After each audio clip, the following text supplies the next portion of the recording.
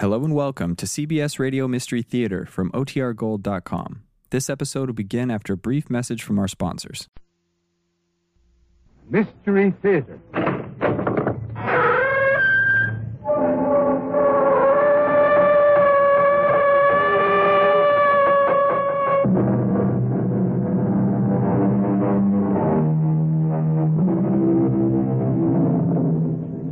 Come in. Welcome. I'm E.G. Marshall. A good name in man or woman, the great poet tells us, is the immediate jewel of their souls. True enough. And how valiantly, even desperately, all of us would fight to preserve and protect a good name. But would you also do battle to preserve or protect a bad name? Look at it this way. Suppose a bad name was the only name you had. Suppose it were a name that would make you rich and famous. What then? Would you give it up?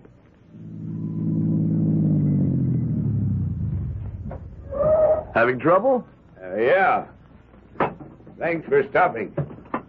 Well, what seems to be the trouble? Well, I think it's the carburetor. Well, let me take a look. Don't bother. Huh? I'm onto the game. You're working with Jim Kuick, aren't you? What are you talking about? Don't move.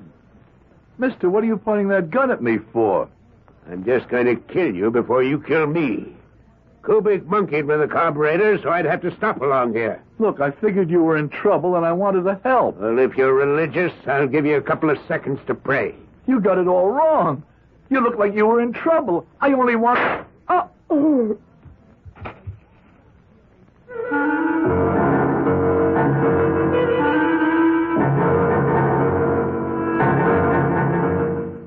Our mystery drama, Hung Jury, was written especially for the Mystery Theater by Sam Dan and stars Howard Da Silva.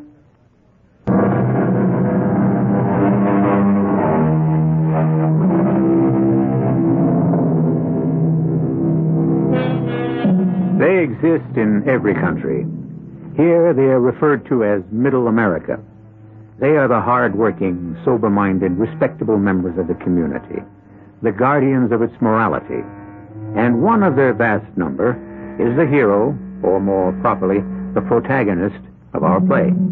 His name is Henry Pollard. He's 40-ish, bald, a bit plumpish, and like the character in the classic popular song, you'd pass him on the street and never notice him. And the only reason you'll notice him now is because we shall take you into his house, a suburban split ranch, where we shall confront him in an after-dinner discussion with his wife. Henry? Yeah? I'm afraid I did something you might not approve of this afternoon. Oh, there's not much danger of that. What was it? I volunteered you again. Did you? What for this time? Oh, the books at the church are so confused. And you said I would straighten them out. They need someone who's an accountant.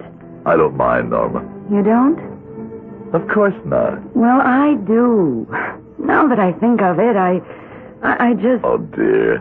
You're upset. Yes, I'm upset. Let me tell you why. Louise Farnham, head of the finance committee, called me and said, "Darling, our books are absolute chaos. Could Henry be a doll and straighten them out?" Well? I said yes, without thinking. And then I said to myself, why? Why shouldn't I, Norma? I'm an accountant. You're not the only accountant in the congregation. Why don't they ever ask Seth Burton or Tom Mosley? Well... Whenever something has to be done, the automatic reflex action. Call on Henry Pollard. I don't mind. You've been extending yourself for 10 years. In the church, the school, the charities. And where did it get you? Where's it supposed to get me? Nowhere definite, I suppose, but I don't think you're getting any real satisfaction out of it. Well, that's not true, Norm. What's all this? Why are you so upset? Because you're being taken for granted, and I think that rankles you. I think you're bored with your life. Norma, darling. No, you're 40. You're not really getting anywhere. I've got a promotion coming up. You haven't made a mark on the world, and you think being active in the community will somehow do something. But it hasn't. Darling, I'm very content. You don't use that word at 40. It's men like you who eventually break out, do something rash, desperate. What can I do to convince you that I'm happy with the way things are? Oh, I guess I'm being silly. I'm not even sure I understand what I'm saying. Oh, I hope that's not the office. Darling, if they need me, they need me. Hello. Hi, Precious. Who is this? Oh, you're not alone. Yes, Mr. McTavish. I remember you. Can you get away? Well, aren't you supposed to be in Los Angeles? Oh, I missed you, sweetie, so I came home. Well, if you need the figures, Oh, the way you say figures really makes me feel sexy. I'm sorry you missed me at the office. Oh, Angel, I miss you everywhere. I can't get enough of you. No, you people cannot do the annual report unless I check it out. Where are you staying? Oh, baby, the champagne is cooling nicely. I see. Well, look, this kind of thing really cannot be permitted. Pour it on. Suppose I weren't home this evening. Honey, I'd be so lonely, I think I'd die. Well, we'll have to make it short. But sweet. Save time. Make sure everything's laid out and ready for me. Oh. Do you have to go out this evening? Well, these are the West Coast people. They were supposed to be here at lunch. They claimed their plane was late or something. No. They have their presentation tomorrow afternoon. Oh, well. What's the use in complaining? Darling, suppose you'd refused. That's not in my nature. I'm worried about you. Why? There's absolutely nothing to worry about.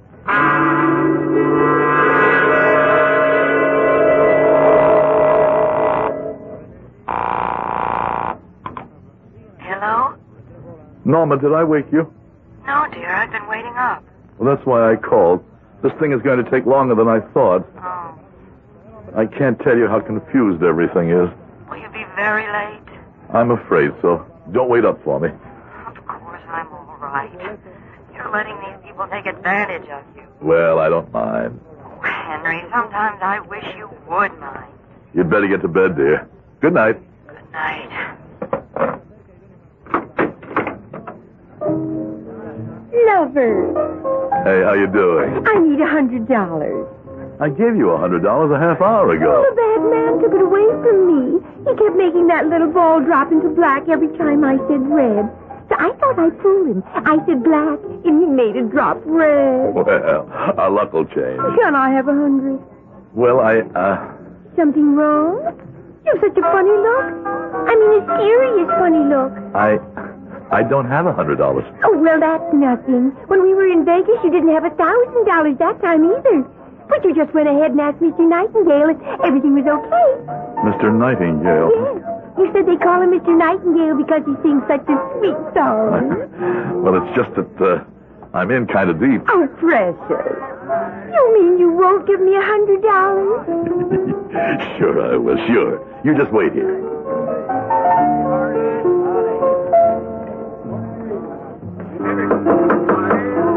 Come in.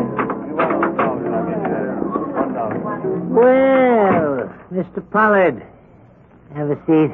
Thank you. What can I do for you? I would like to extend my line of credit. Credit. Whole world's based on credit. Well, let's check it out. Well, what are we checking out? Oh, we're completely up to date, Mr. Pollard. The dial on this telephone is hooked into a computer. In this little book, we have a roster of our customers' names, and beside each is his code number. Let's see, Pollard. Yeah. Oh, yes. 091. And so we dial 091. And in practically no time at all, the computer prints out on this typewriter everything we need to know. No sooner said than done. Oh, my. Oh, my goodness. I'm afraid we cannot extend you any more credit. But you said my credit was unlimited. Yes, we said that, and it's true. Your credit may be unlimited, but you're the one that's Limited. I don't understand. Well, now, sir, you are an accountant, true? Yes? And so you, of all people, should certainly have an orderly sense of finance. You owe us a total of $20,000. 20? It adds up, doesn't it? 50 here, 100 there, 1,000 another time. But Yes, you don't remember, of course. This is the safe limit of your credit. And, of course, we must now discuss a means of payment. $20,000? I don't have anywhere near that kind of money. Mr. Pollard, I am not a moralist. I won't say to you, if you can't lose, don't play, or if you can't pay, don't borrow. It's all spilled milk, water under the bridge, lock for the door of the empty barn. But where can I possibly get $20,000? You have $20,000. We've checked you out. And that's how we set your limit. But where? You have a fine Persian rug on your floor in excellent condition. Bring at least $1,900. Yes, but that... I'm showing you where this $20,000 exists. Now, you have an antique silver service set, which I have appraised at close to $1,100. What are you saying? How do you know? We chose a propitious time to enter your home and consider the contents. And these, plus other valuable items, total $10,000. But I can't For sell... the other 10, you can take a second mortgage on your house. See? The money does exist. But all the furniture and valuables you're talking about belong to my wife. Of course. And the mortgage, the house, we own it jointly. I couldn't raise money without her consent. And here you were saying you had no money. But I can't ask my wife to... Why not? Well, because what could I tell her? The truth? How? How can I tell her the truth? Sir, what kind of marriage do you have? She'll divorce me. In which case you'll divide your property down the line and your half will be enough to satisfy your debt. How can I tell her I've been gambling and that I had another woman? No, you don't have to tell her about the other woman, just the gambling. I can't tell her. You will. You will. Just a matter of choosing the right time. There's never a right time. Oh, yes, there is. And you pick it. Would you rather go home and tell her now? Or would you rather tell her after we break your legs?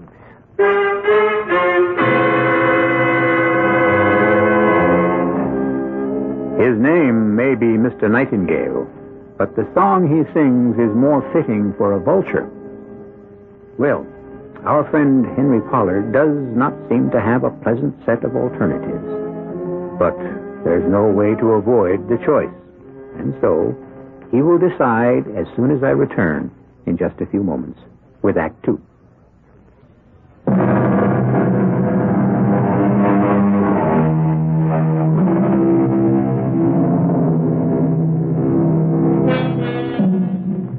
When a man walks what is called a straight and narrow pathway all his life, the law of averages insists that he will have to fall off eventually. And the distance he falls is usually related to how firm was his step in the first place. Henry Pollard must have been treading very lightly because he has fallen all the way. I can't do it. I can't tell Norma. Then there may be another alternative. Steal it. Steal it from your company. Steal it? I'm not a thief. Oh, yes, you are. You're willing to steal the money from me. And don't say that's different. I can't steal the money. Why not? You're an accountant. Well, I don't handle money. I just keep track of figures. Well, then you just have to go home and test your marriage.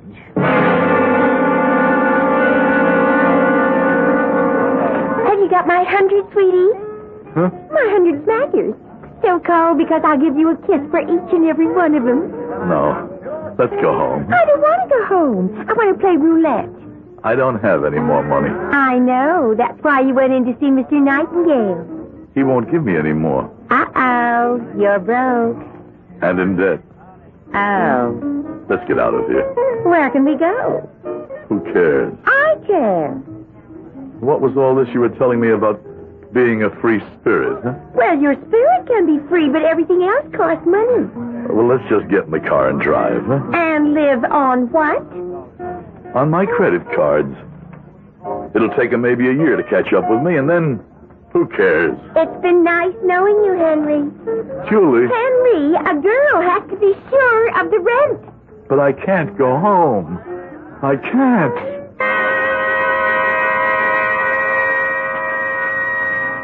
My name is Henry Randall Pollard, and I intend to take my life with this pistol. I commit this act because I don't have the ability to achieve success, nor do I have the humility to live with failure. Nor do I have the courage to pull the trigger. No, I'm not afraid to die. I just am not willing to shoot. Because if I make it a suicide, then Norma and the kids will not collect the insurance. What I better do is have an accident. An automobile accident.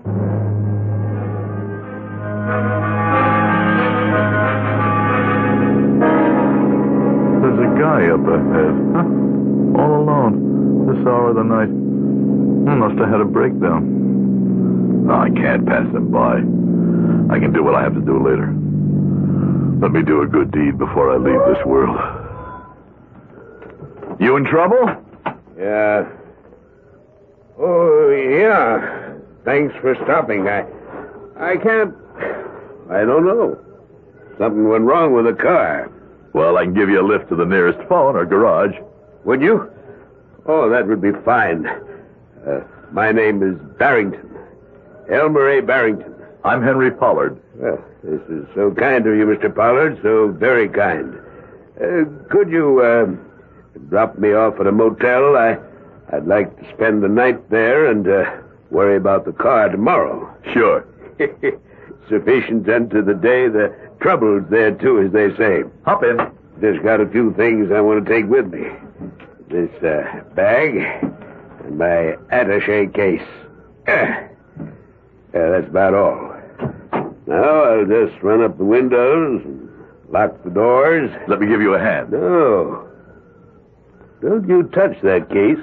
What? I only wanted to help. Put it down. Well, sure. I'm sorry. Yeah. I see it all now. This is the way it was supposed to be. Kubik arranged for my car to stall out on the turnpike.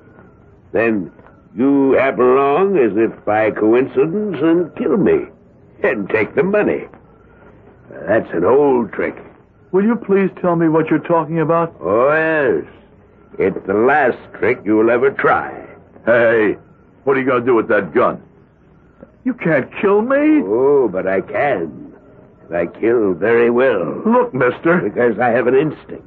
A hunter's instinct. A killer's instinct. I smell, I sense death and murder. Look, all I wanted to do was help you. And before I kill you, I must tell you why your little scheme failed. I had no scheme. You were overmatched. You and my idiot servant, Kubik. I don't know anybody named... This is the last minute of your life. And you should know why your amateurish plan was doomed from the start. Believe me. I've lived here in America 30 years. Look at me. Listen to how I speak. I'm an American, a typical American, no? But my name isn't Barrington. It's von Barenheim. I killed 100,000, 200,000, who can count them?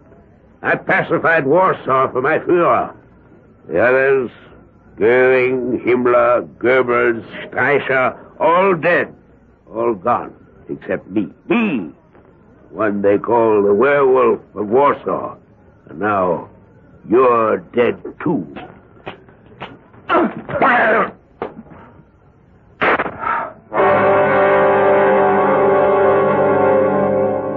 was a miracle.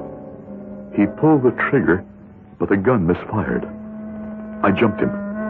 He may have been a killer in his day, but that day was over. He was now an elderly man.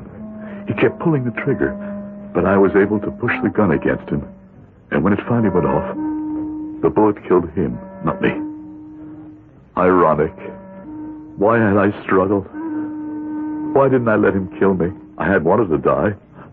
Or did I? And he had said something about money. I opened his attaché case. It was filled with bills. 20s, 50s, hundreds, in neat bundles. I felt absolutely no remorse. It wasn't as if I'd killed a decent person. He was, after all, a Nazi war criminal. And why should I involve the police and try to explain? And why not just take the money, bury the attaché case a few miles down the road, and go home? Go home. Pay off Mr. Nightingale, and never stray off the straight and narrow path again, because, well, maybe this was the way Providence chose to reward me for being a good citizen who had only made one little mistake.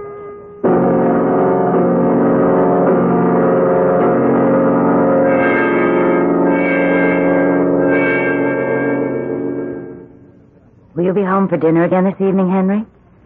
Of course. I come home every night, don't I? Well, yes, dear. This past month. I had to slow down. Been working too hard. No more night sessions at the office. I'm glad you don't drive around so much at night anymore. Say, you know that night you came home late?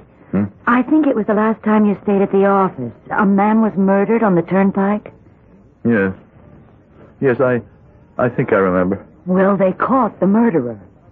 They what? Who is he? Henry, you look so pale. Well, I don't blame you. You passed that spot just before or just after it happened. It might have been you. Who's the murderer? Well, he's not the murderer yet, not until he's convicted. But the suspect is a man named James Kubik. James Kubik? Yes, he's been arrested and charged. And they don't do that unless they're pretty sure, do they? James Kubik. Now what do I do? Do I say that Mr. Kubik is innocent? Do I come forward and present myself as the killer of Mr. Elmer A. Barrington? I should. And if I were everything I claim to be, that people think I am, I would. But I'm not what I claim to be. If I were, I'd never have gotten into this thing in the first place. But how can I let an innocent man... Well, maybe a jury will acquit him. No point in my being hasty. Just wait and see what happens.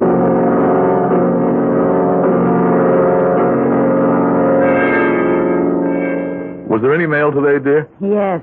I was going to call you at the office, but... Well, you received a summons for jury duty. I'm on the panel. Do you know who can get you out of it? Oh, why should I want to get out of it? Louise Farnham's husband, Howard. It's about time... Did you just ask why would you want to get out of it? You can get stuck with a murder case and be tied up for weeks, even months. Well, but it's the duty of every citizen. Certainly. Therefore, let somebody else do it. No, dear. I'm afraid I'll have to accept my obligation. Mr. Pollard, you are aware of the fact that you're under oath. Yes. My name is Victoria Ullman. I am the attorney for the people. Do you know me? I do not. Do you know the defendant, James Kubik? No. His attorney, Mr. Kenneth Hayes? No. His Honor, Judge Wilson? No. Did you know the deceased, Mr. Elmer Barrington? No. Do you know any of the jurors so far selected? No. Then you are not acquainted with any of the parties so far involved in this trial. That's right.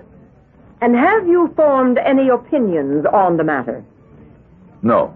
You understand you will be sequestered for the duration of the trial, unable to go to your office by day or to your home at night? Yes. Your Honor, the people find Mr. Henry Pollard acceptable. I knew the questions were a matter of form. All the time she was talking to me, she was looking at me, trying to determine, maybe to guess, if I could be fair, or if I could even be prejudiced in her behalf. I breathed a sigh of relief. I was halfway home. I wanted to be on this jury. I wanted to be on this jury more than anything else in the world. But Mr. Hayes, the defense lawyer, he scared me. Mr. Pollard, the defendant's name, Kubik, does it suggest an ethnic origin to you? Well, perhaps. What kind of origin? Oh, European. What kind of European? What kind? I'm not sure. Would you suppose it to be Slavic?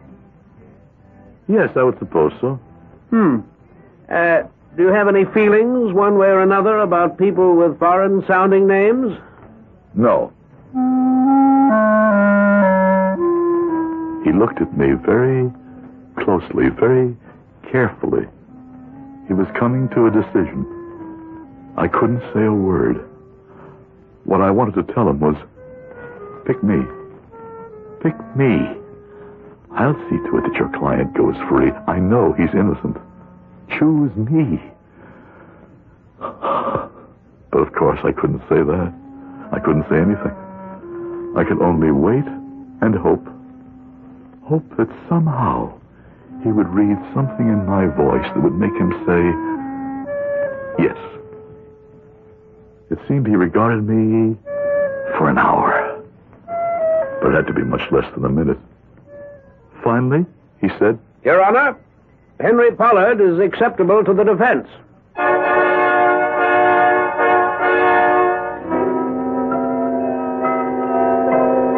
Acceptable to both the people and the defense. We have Henry Pollard, now a juror, sitting in judgment. We know what no one in that courtroom even remotely would dare to suspect, that juror number 6, Henry Pollard, is the killer, and not the defendant, the accused, James Kubik. How can justice possibly be served here? Well, you know that justice always triumphs. When I return with Act 3.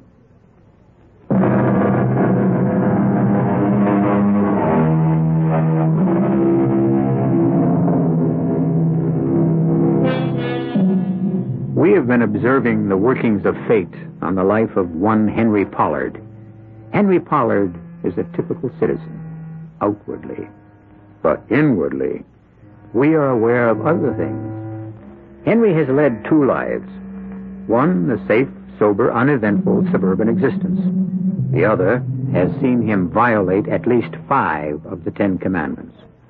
Now, both lives come together in a courtroom where Henry, who has committed murder, is not in the prisoner's chair where he belongs, but in the jury box.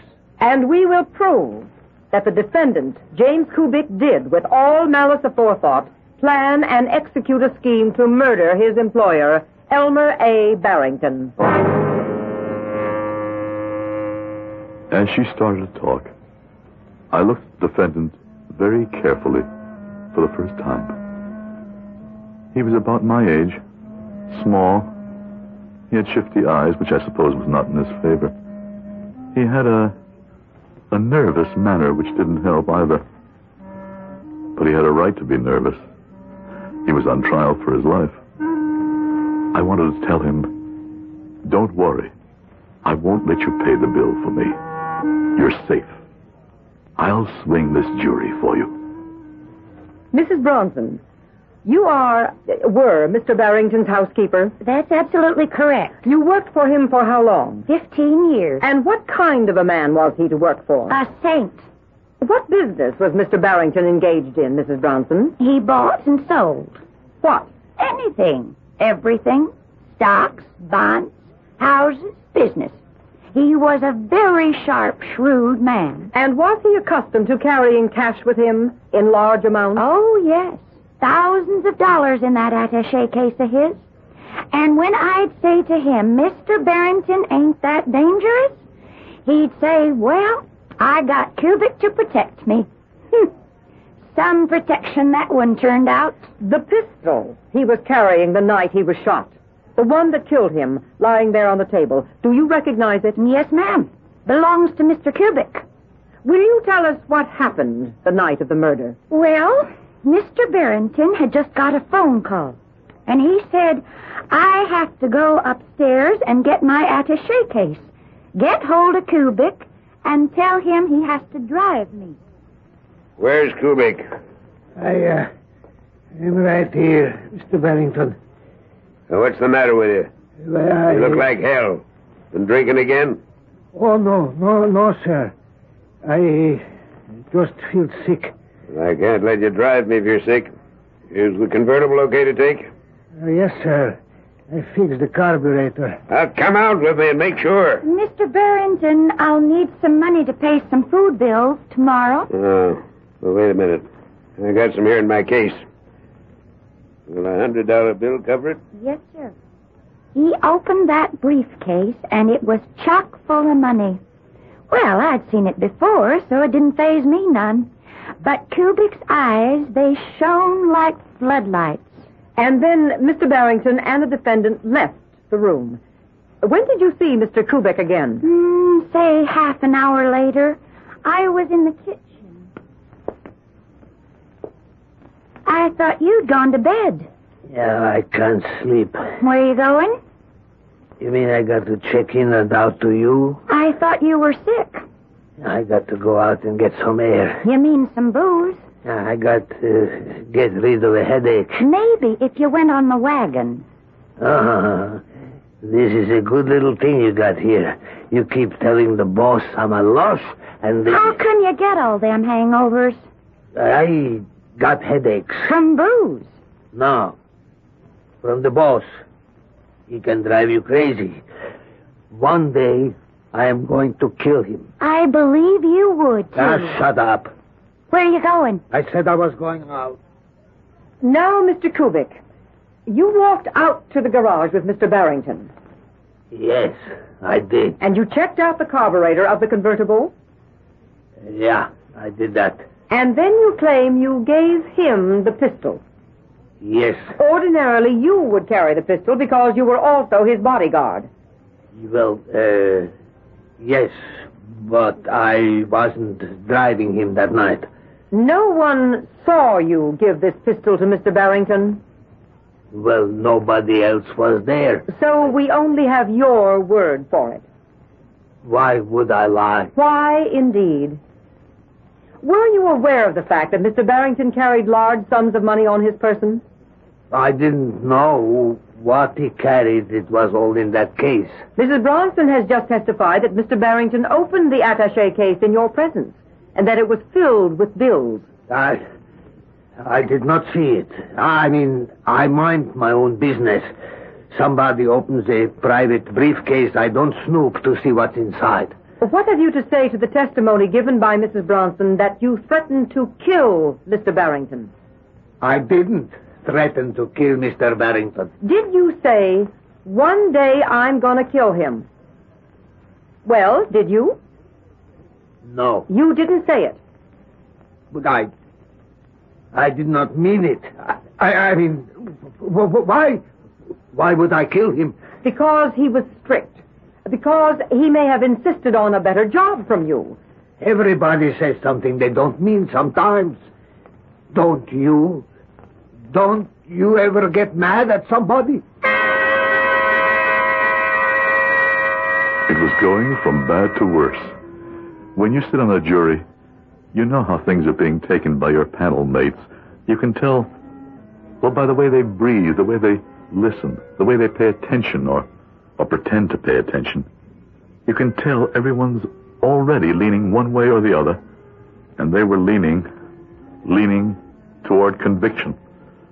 Unfortunately, he was a terrible witness for himself. Didn't Mr. Barrington threaten to fire you? No. Yes. And isn't it true that the real reason he kept you is because you were willing to work for low wages? Well, Why were you willing to be underpaid, Mr. Kubik? Well, jobs are hard to get. Especially for a man with a criminal record. To compound the damage, Kubik had served time for assault. He had almost killed a man. There may have been some justification, but I could see he was gone. And yet, I couldn't let him pay the bill for me? Or could I? But what could I do? Stop the trial and step forth and confess? No, I couldn't do that either. And then it occurred to me there was a way. He would be found guilty, but I could make him a hero. He would get off easily. All I had to do was somehow get word to his counsel. Your Honor, I wish to recall the defendant to the stand. I do this because we've come into possession of a piece of evidence which casts an entirely new light on this case. Mr. Kubik, you came to this country from Poland? Yeah. While in Warsaw during the war, had you ever heard of a man named von Barenheim? My memory ain't so good. You were an officer in the Polish army, were you not? Yeah, I think I was a lieutenant. I don't really remember. When the Nazis overran Poland, special Gestapo execution squads hunted down most of the Polish officers. I think that's what happened, but I don't remember. I was in prison. I find it hard to remember. I get headaches. The leader of the execution squads was Colonel Fritz von Barenheim.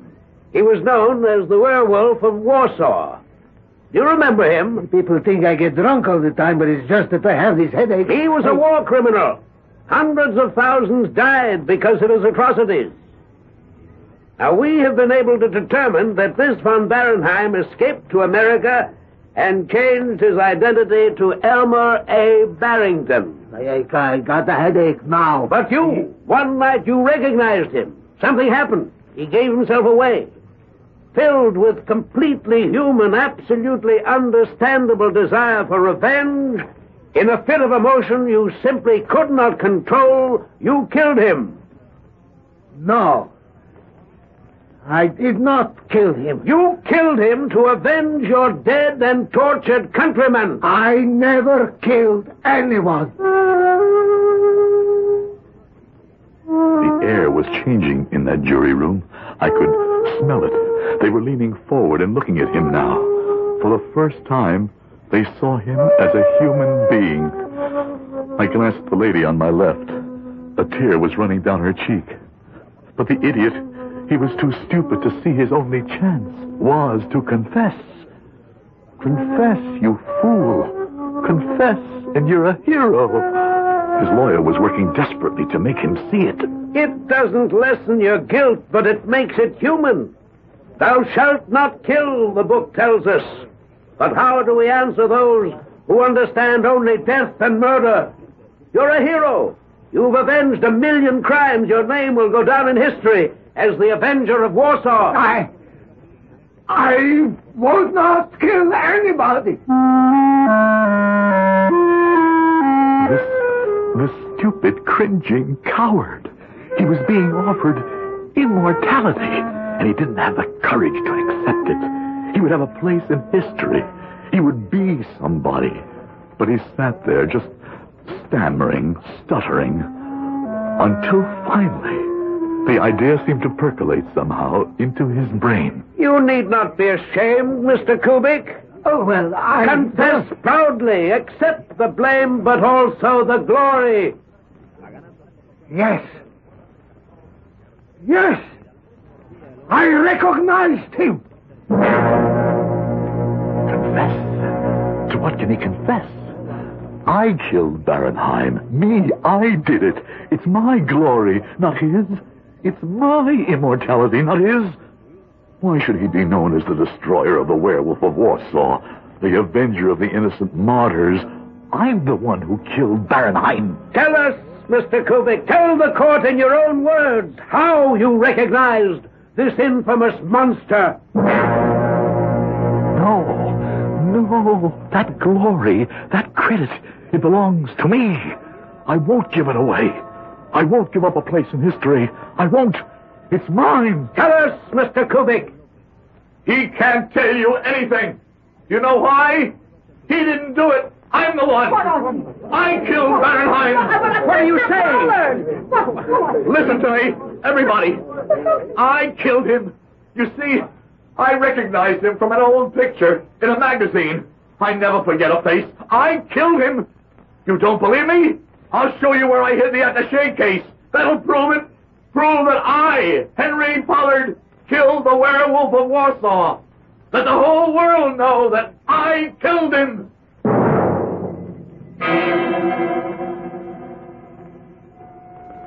And the whole world did. And Henry Pollard became a hero. Of course, he went to jail because some of the suspicious-minded people on the jury, another jury, the one that was impaneled to try him, wanted to know what had happened to the money. But there are still those who see him as a man of the purest motives. My only motive is to return here in a few moments.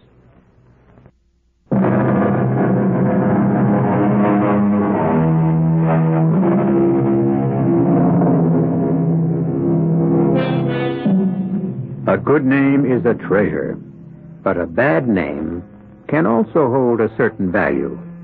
We live in an age of merchandising, and any product is saleable if you know how to package it. Right here, at this position on your dial, you can have 7 exciting and suspenseful packages each and every week. Our cast included Howard Da Silva, Catherine Byers, Joan Shea, Bob Dryden, and Guy Sorrell. The entire production was under the direction of Hyman Brown. This is E.G. Marshall inviting you to return to our Mystery Theater for another adventure in the macabre. Until next time, pleasant dreams.